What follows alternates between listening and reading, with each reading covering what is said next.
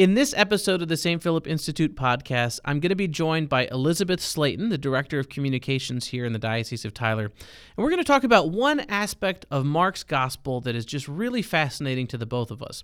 And that's how urgent and fast-paced the message of salvation is, the message of the gospel in Mark. Please stick around. In the name of the Father, and of the Son, and of the Holy Spirit. Amen. Eternal Father, you called St. Philip the Evangelist to open his mouth and begin with Scripture, tell the good news of Jesus Christ. By virtue of our baptism, we too are called to work for the salvation of souls. Instill in our hearts the zeal of St. Philip, that we may convert hearts and minds to your Son, Jesus Christ, our Savior, who lives and reigns forever and ever. Amen. In the name of the Father, and of the Son, and of the Holy Spirit. Amen. Hi, welcome back to the St. Philip Institute podcast. My name is Luke Arredondo. I'm the Director of Faith Formation here at the St. Philip Institute. And in this episode, I am joined by our Director of Communications, Elizabeth Slaten. And we're going to be talking a little bit about a particular dimension of the Gospel of Mark that I thought Elizabeth would just be super great to kind of have around the table for this discussion. So, Elizabeth, thanks for coming on. This is the first time we've been on a podcast together, which is so weird because you've been here for a long time. Can you just introduce yourself a little bit for all the listeners that maybe they're not sure what you do here? Yeah, sure. So this is exciting. This is the first time I've sat down with you. I've sat down with Deanna and Mickey before, but yeah, like Luke said, my name is Elizabeth. I'm the Director of Communications here in the diocese, and I've been here in the diocese for, well, I grew up here, so I've been in the diocese my whole life, but I've been working here in the chancery for about 2.5 years now. So doing mostly communications related stuff. So I do the diocesan magazine and all that kind of fun stuff. So she is a real original to the diocese. There's a lot of people that are like, oh yeah, I've been here for a long time. I've been here for 4 years, 5 years. Elizabeth was born in our diocese, so she knows it better than everybody. Okay, well, so what we're doing right now, we're in, on the podcast, we're doing a series on Mark's Gospel. And one of the things that I wanted to start with, or I wanted to focus on in a discussion about Mark's Gospel is just how fast and urgent the whole Gospel is.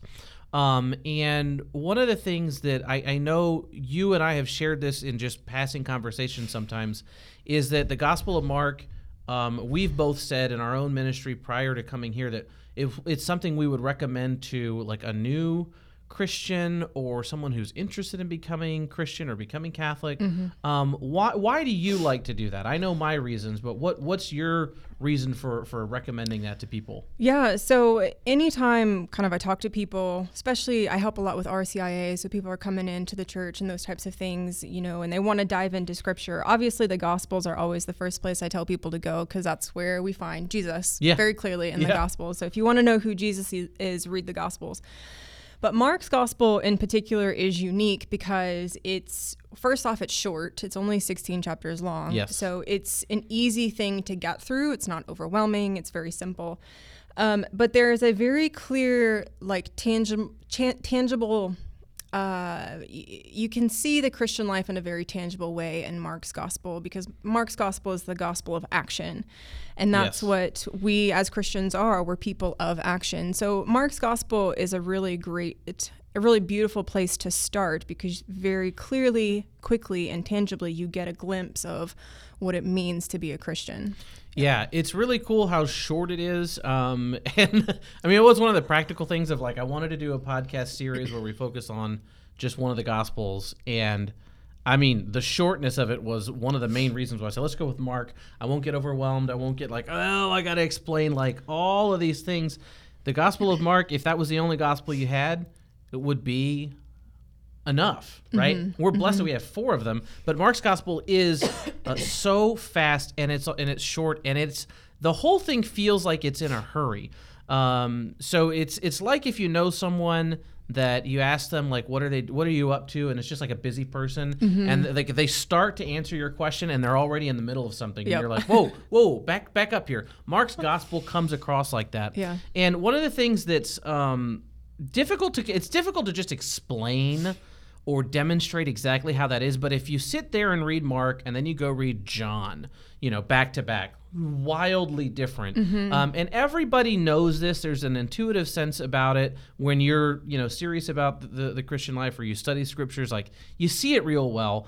But it's a little bit difficult to just kind of like, academically explain why it's so different. But there are a couple of things that we can point to. So for one, the sense of urgency in the Gospel of Mark is conveyed not just because it's quick and short, but also the way that things are narrated, and in one particular way, very strong way, the use of the word immediate.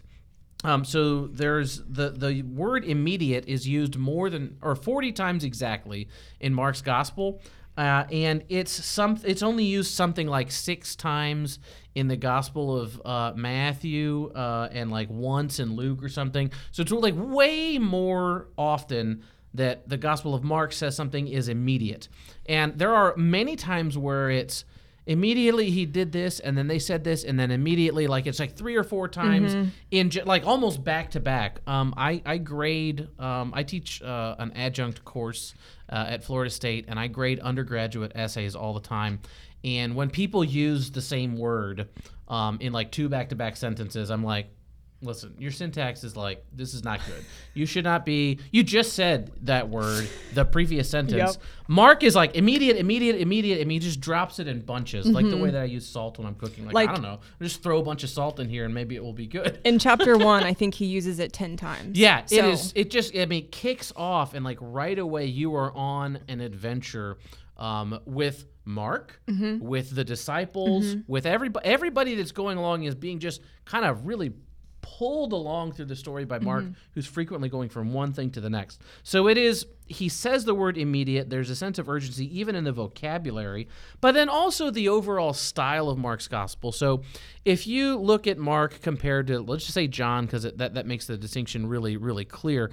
John has a lot more extended theological sections, theological treatments of a topic, long teaching sessions, or teaching sermons of Jesus. The Sermon on the Mount is not found in Mark's Gospel. It is in Matthew's Gospel, and there's a Sermon on the Plain in Luke's Gospel where Jesus is giving extended teaching. Now, does Jesus teach in Mark's Gospel? Absolutely, but it's much shorter, and it's contained to a smaller part of the Gospel. What you have in Mark's Gospel are exorcisms, healings, miracles, and Jesus on the move to Jerusalem. In just 16 chapters, they go from he is, out in the desert and he's baptized to he's suffering. But a good, I think 4 or 5 chapters of the gospel is on his passion. So he's got to pack everything else into those 11 chapters. And this is very different. And you see a sense of the fast-paced, like, this is just like an earth-changing story in the way people react to what Jesus does and what he says. So, for instance, you hear the audience of Mark's gospel, like the characters in the gospel, say, "What is this? A new teaching with authority. He commands even the unclean spirits, and they obey him." He says, "We never saw anything like this." So this is when Mark has Jesus. The story is narrated in Mark's gospel of Jesus healing a paralytic, but before he heals him of his paralysis, he forgives him of his sins, right? And then people are all like, "What, are you forgiving this guy's sins? Like, is that what he really needs?" Well, yes, that's what he really needs, but since you don't have enough faith to believe that, watch this, get up, and he heals him of his paralysis, and they say, "We never saw anything like this." And then he's with the disciples. They're in a boat there's a storm, and he calms the sea, and his disciples say, "Who is this that even the wind and the sea obey him?" So it's like Mark is just littering, like, throughout his gospel, these incredible stories, these incredible things that Jesus does, and then he lets you sit back and go, "Whoa." And then he just moves on, like, right to the next one. So it's a really, as Elizabeth said, it's a great text for people to go to when they just want to know, who Jesus is. Tell me who he is. And that's what Mark's gospel is for, right? Yeah, it's a beautiful gospel. It's a gospel of action. You see Jesus doing. And so, yeah, it's a really great place for people to start. Yeah. Yeah. And one of the things that I think is interesting about Mark's gospel is precisely how simple it is and like how deep it is, like at the same time. So it's not that like, well, I mean, it's only 16 chapters and you really can't learn that much.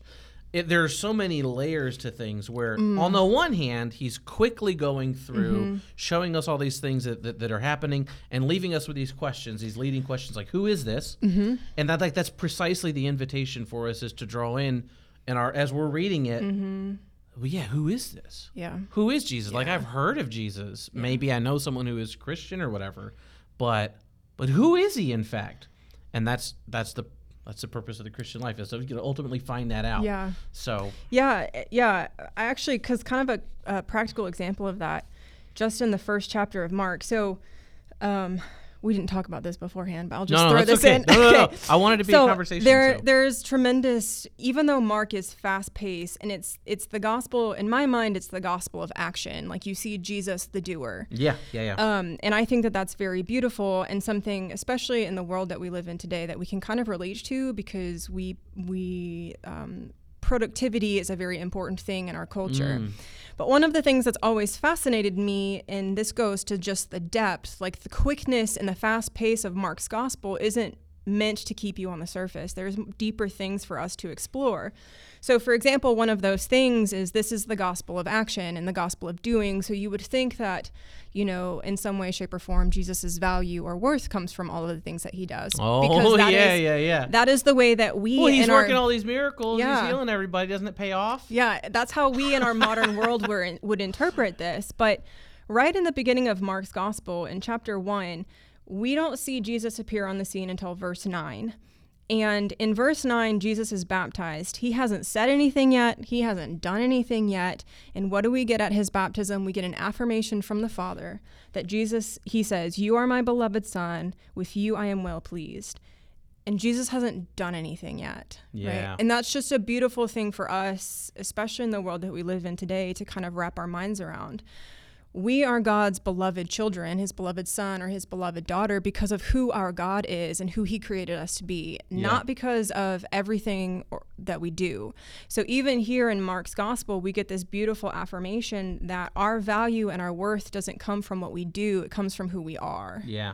And you see this quite clearly, that God the Father makes that clear at the very beginning, before Jesus has even done anything. He is the beloved Son of the Father. Yeah. So that's just an example of, even though you get this Jesus is able to do all of the things that he does in Mark because of who he is. Right. Yeah. He's the beloved Son of the Father. Yep. So. And in this year of baptism in our diocese, I think that's really just so powerful to reflect on, because we become an adopted son or daughter of God at our baptism.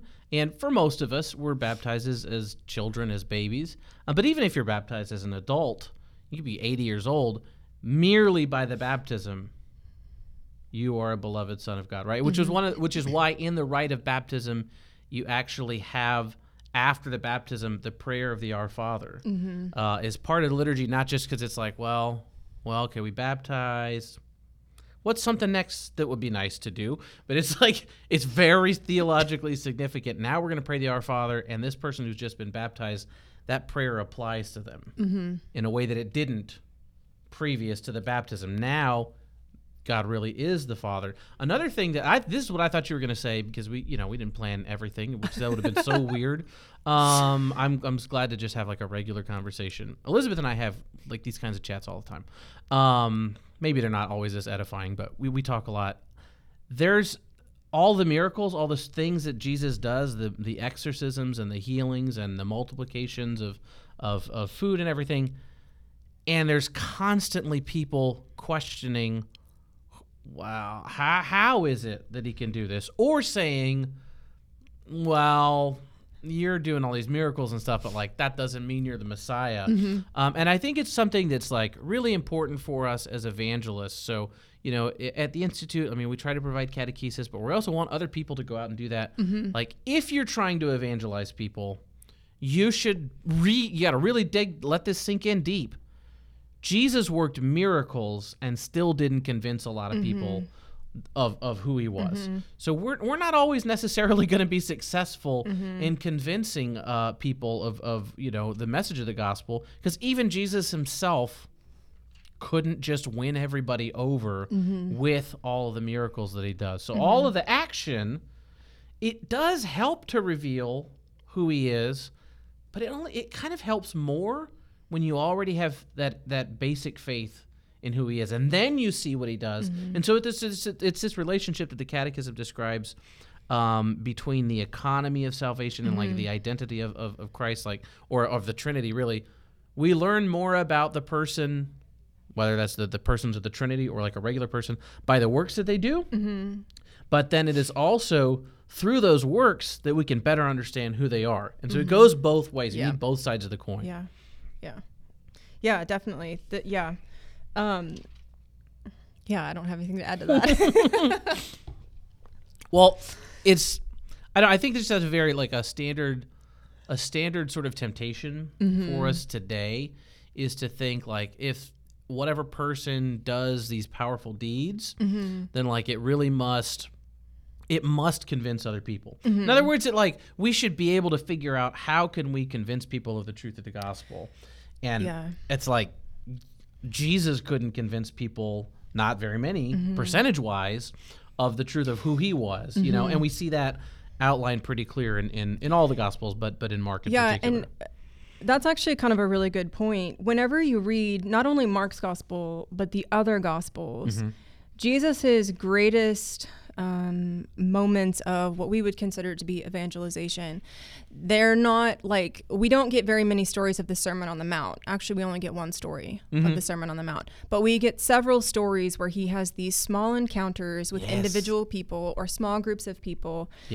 You see this throughout Mark. So one of the other things that struck me about Mark is how there's this very emphasis on going and doing and this action, but coupled with that is you very consistently see Jesus going away to private places, either by himself to be with the Father, or he takes a couple of the apostles with him and he works with them. And then a couple of his miracles, you see him taking people away from the crowds or out of the town.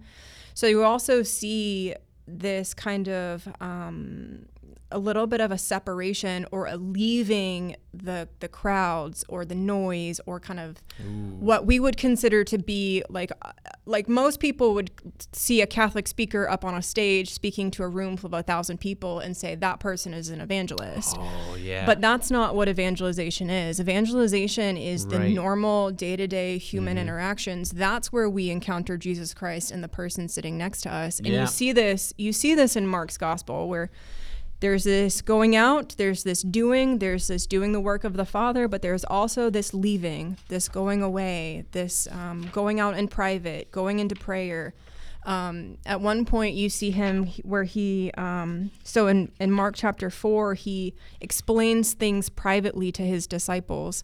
So you kind of get this, you see a lot more. I guess the point I'm trying to make is in the Gospels, you see a lot more of Jesus having significant encounters with small groups of people. And ultimately, that's what evangelization is. So what came to mind as you were talking is this story where in Mark chapter 5, starting in verse 25, Jesus is being followed by a great crowd. It says, a great crowd followed him and thronged about him, and there was a woman who had suffered a flow of blood for 12 years. And so I don't read the whole story, but she's been to every physician, nothing's helping. And she sees Jesus in a crowd, and she says, if I can just touch his garments, I will be healed. And so she reaches out and touches his cloak. And Jesus is now in the middle of crowds. He's just actually healed someone else, and or he's on his way rather to raise someone from the dead. And so there's all these people that are clamoring for him, and he goes, "Whoa, power went out from me. What happened?" And his disciples are like, "What are you talking about? There's all these people around. I don't know. Everybody's touching you." And he says, "No, I want to find the one person."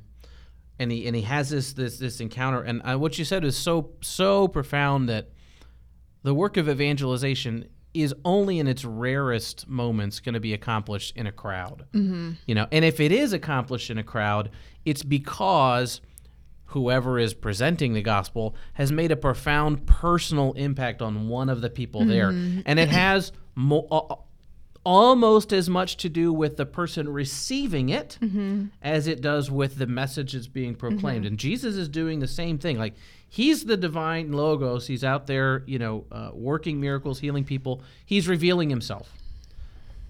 But there is a little bit of faith that's required on the part of the people receiving the message for it to really hit home. Even the disciples who are with him don't know, what is this guy? What are you talking about? Yep. What's going on here? And that's because it's not a one-sided, like, salvation's not one-sided. I mean, it is in a certain ontological way. Like, it is Jesus who can save us, and we can't save ourselves. But we've got to be in some way participating in that. And that's I really like when you said that. It was just like, oh, the woman in the crowd. That's the story that kind of comes to my mind. So that's awesome. Yeah.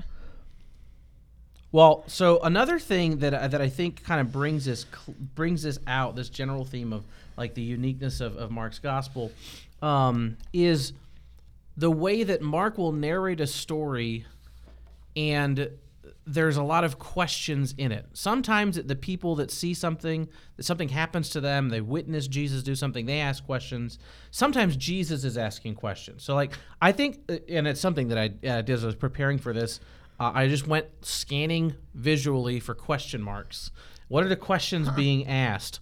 When Jesus asks a question or someone asks a question of him, it's always fascinating. And so one of the questions that's at the center of the gospel, almost literally, is when Jesus asks, "Who do men say that I am?" And the apostles say, some say John the Baptist, Elijah, one of the prophets. And then he says, "But who do you say that I am?"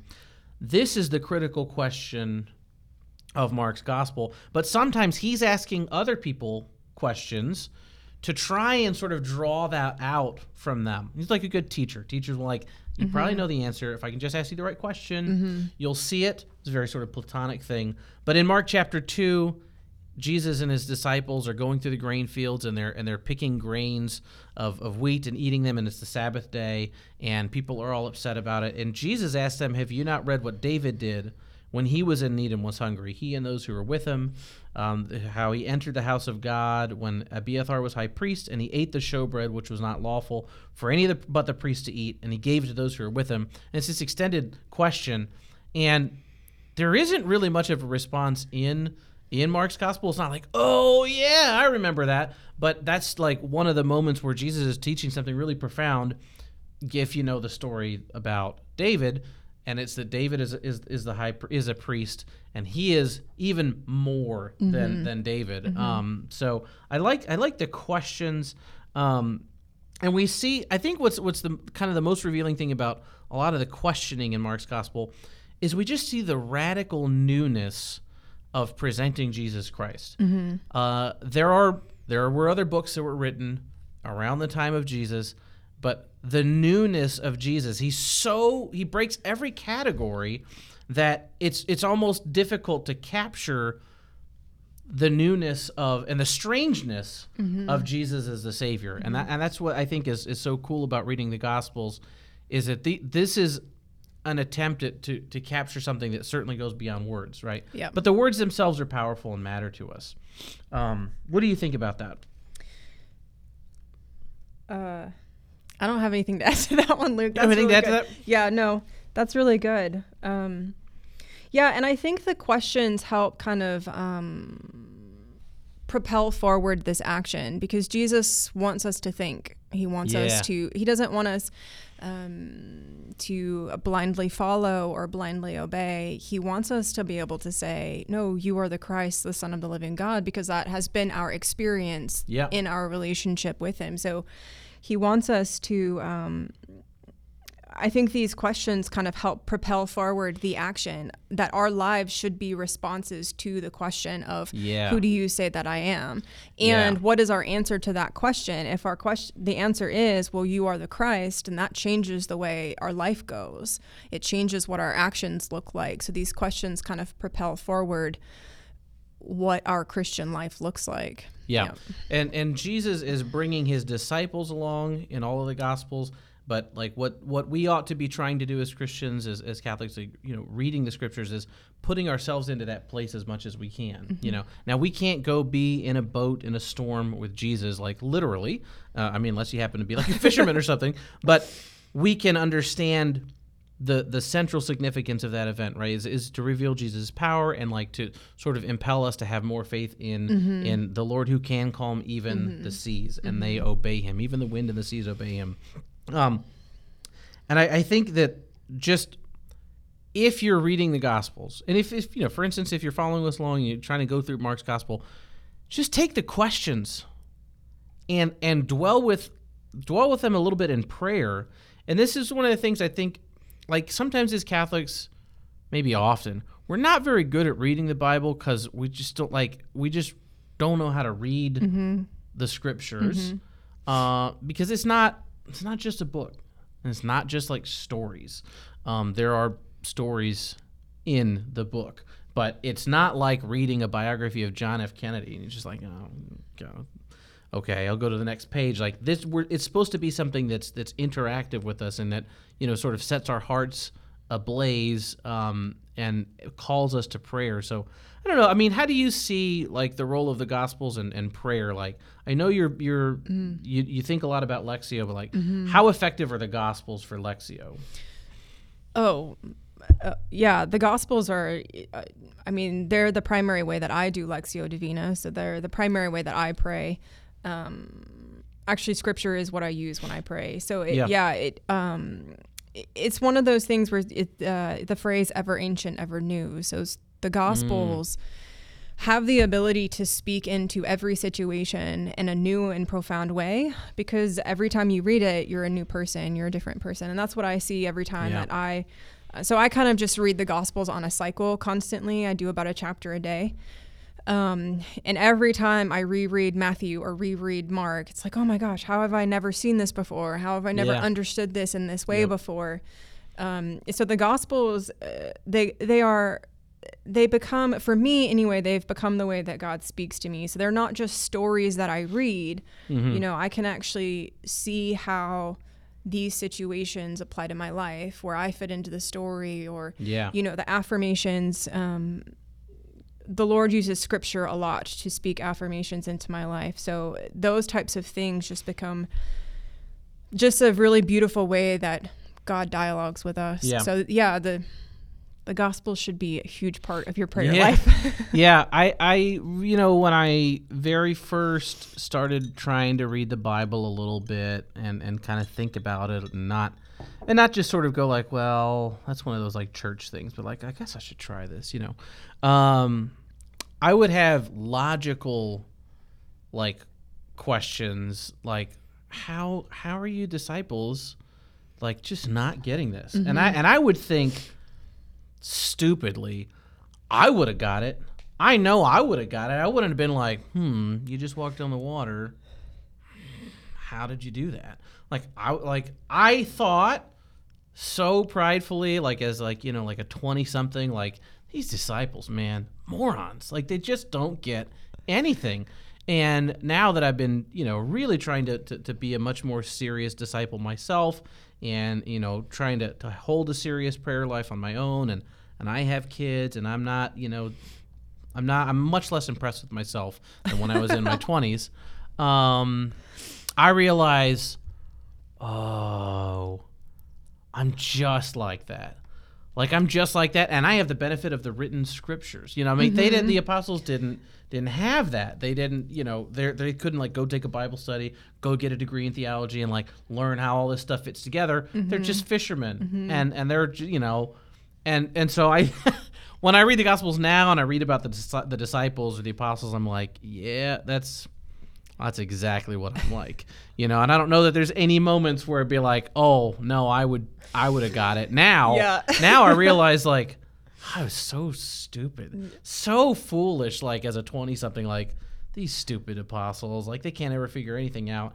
And I'm like, here I am still sinning in my, like I have all of these benefits they didn't have, and really key, I had the grace of the sacraments. Mm-hmm. And I still can't put it together. I don't know if you ever feel like that, but that's... Yes. So Peter is my favorite of the apostles. Oh, yeah. That guy was, I feel like we would have been really good friends. But so that's even like a perfect example of how when you read the Gospels, you see just kind of the humanity of the disciples, and you see how Jesus continues to encounter them. And that's how he continues to encounter our humanity. He's so patient, he's so gentle, he's so kind. Yeah. And he never gives up. He's very patient in his pursuit of us. And we see that with the way he interacts with the disciples. So even there, you kind of get this beautiful affirmation of... And it's an affirmation of the disciples' humanity and of Jesus' humanity. Yeah. And of course, his humanity doesn't stand on its own. It's united to his divinity.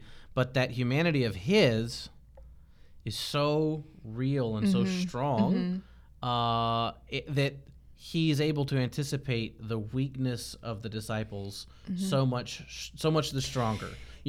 And he's not, and the other thing that, because I've been thinking about this a lot lately, but he's not afraid of their weakness. He's not discouraged by their weakness. He's just patient with it. Ooh. And I think that's one thing that I don't remember who says this, but it's not God who tires of forgiving. It's us who tires of asking for that forgiveness.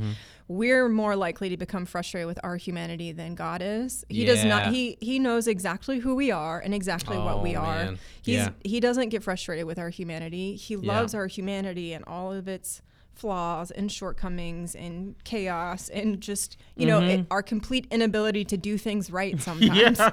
That's beautiful. That's beautiful. The way I love the way that you said that God doesn't get discouraged by our humanity. Like that's that's really beautiful, Elizabeth. I've got a lot of kids. My youngest daughter is 5. Her name is Carol.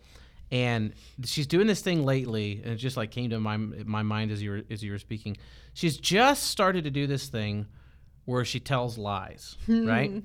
But they're like, they're the most hilariously bad lies, and she's got she's not fooling anybody, right? But it's funny because you can tell that when she tells a lie, she knows that what is the truth is like a disappointment.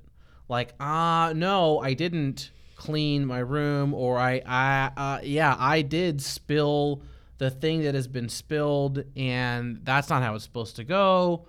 But like, I don't want you to know that it was me, so I'll come up with just the worst lie you've ever heard of. And she has this like terrible tell when she's lying. Like, you ask her a question like, Carol, did you spill water in the hall, like all over the hallway?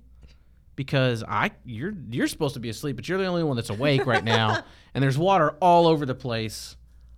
I know your sisters are all asleep. Your brother's asleep. Me and Elena are, watching Ted Lasso or something. We didn't do it. The air conditioning's not leaking. Like, please let this be you spilled water, and it wasn't like one of the dogs, one of the animals didn't know where to go to the bathroom. Like, did you spill water? And when she answers a question like this, I know she's telling a lie. Well, and she has this look like she's trying to come up with what can I say that explains it, and I, in my best moments as a father, and I have many moments where it's not good, but in my best moments as a father, like I can just take that exactly where it is, and I don't have to beat her up about it. And so like I told her, like, Carol, when you did something that's like not good, like I just want you to just tell me. Like, don't come up with some story. She comes up with a wild story, and she blamed it on one of the animals, and it was like late enough that I was like, oh no, really?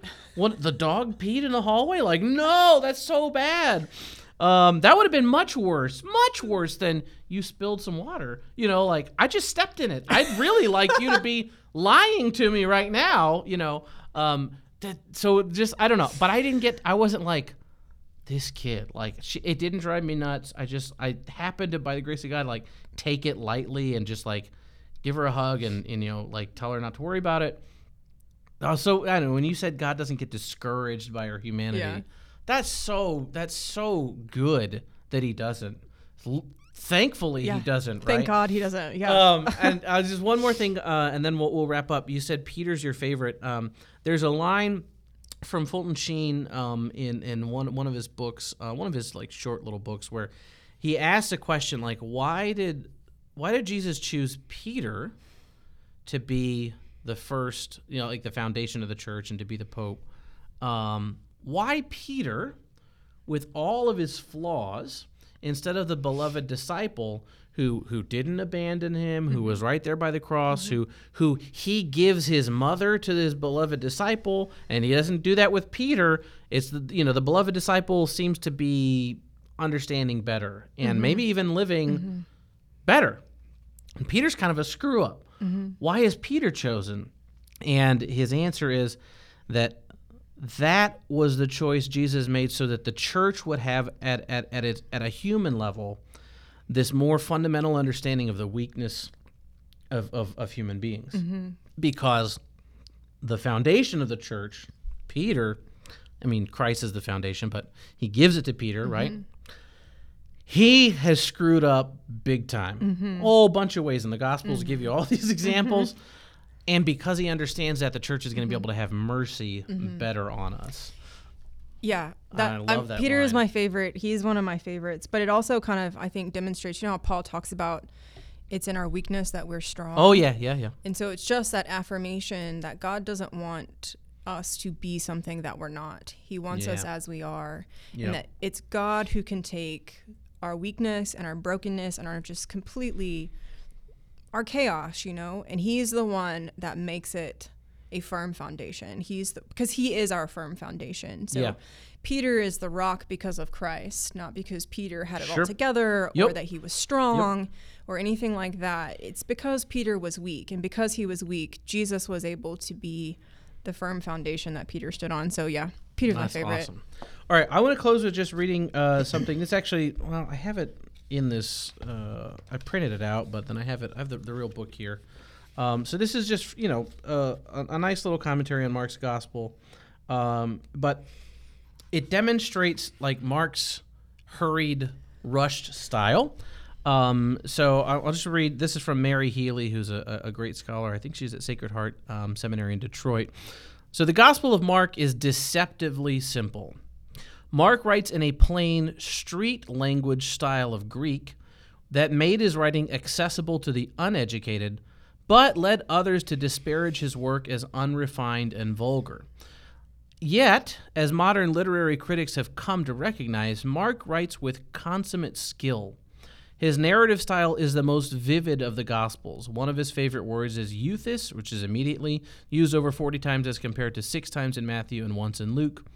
Which gives his narrative a sense of urgency and fast-paced action. So we've talked a lot about that, but there's a good example of this in that Mark mixes up his language tenses from present tense and past tense and just kind of like crams it all together.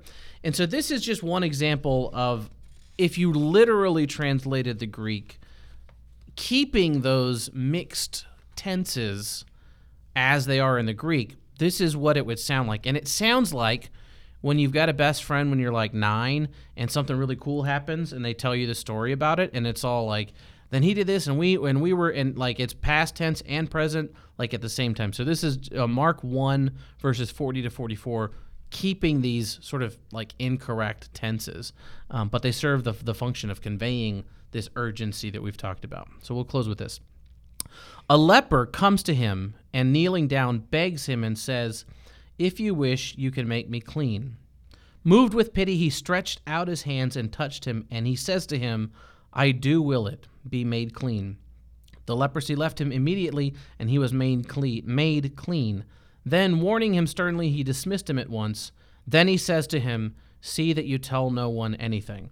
So that, like, he touched, then he says to him, "Do this, I will do." Then he says to him that sort of I think just it really conveys and captures this just completely unique style of Mark's gospel. So Anything else to add? Nope, I think that's it's a good place great. to close. All right. Well, thanks, Elizabeth, for coming on. Really appreciate having you for this conversation. It was fun. Anytime, Luke. All right, I enjoyed awesome. it. All right. Well, stay tuned for our next episode on the Gospel of Mark. Thanks.